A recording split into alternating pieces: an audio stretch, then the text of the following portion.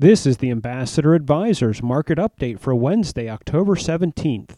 Stocks fell in volatile trading after a summary of the Federal Reserve's most recent meeting showed the central bank was leaning towards more rate hikes in the future. The Dow was down 92, the Nasdaq slipped 3, and the S&P lost 1 point. Ambassador Advisors, a Christian financial planning firm helping faithful stewards do more. For more information, visit our website at ambassadoradvisors.com. Securities offered through American Portfolios Financial Services, member FINRA SIPC.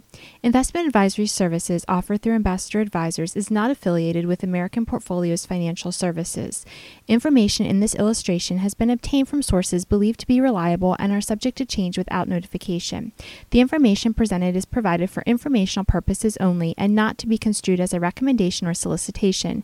Investors must make their own determination as to the appropriateness of an investment or strategy based on their specific investment objectives, financial status, and risk tolerance.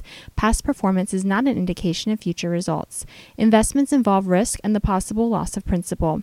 Any opinions expressed in this forum are not the opinions or views of American Portfolios Financial Services.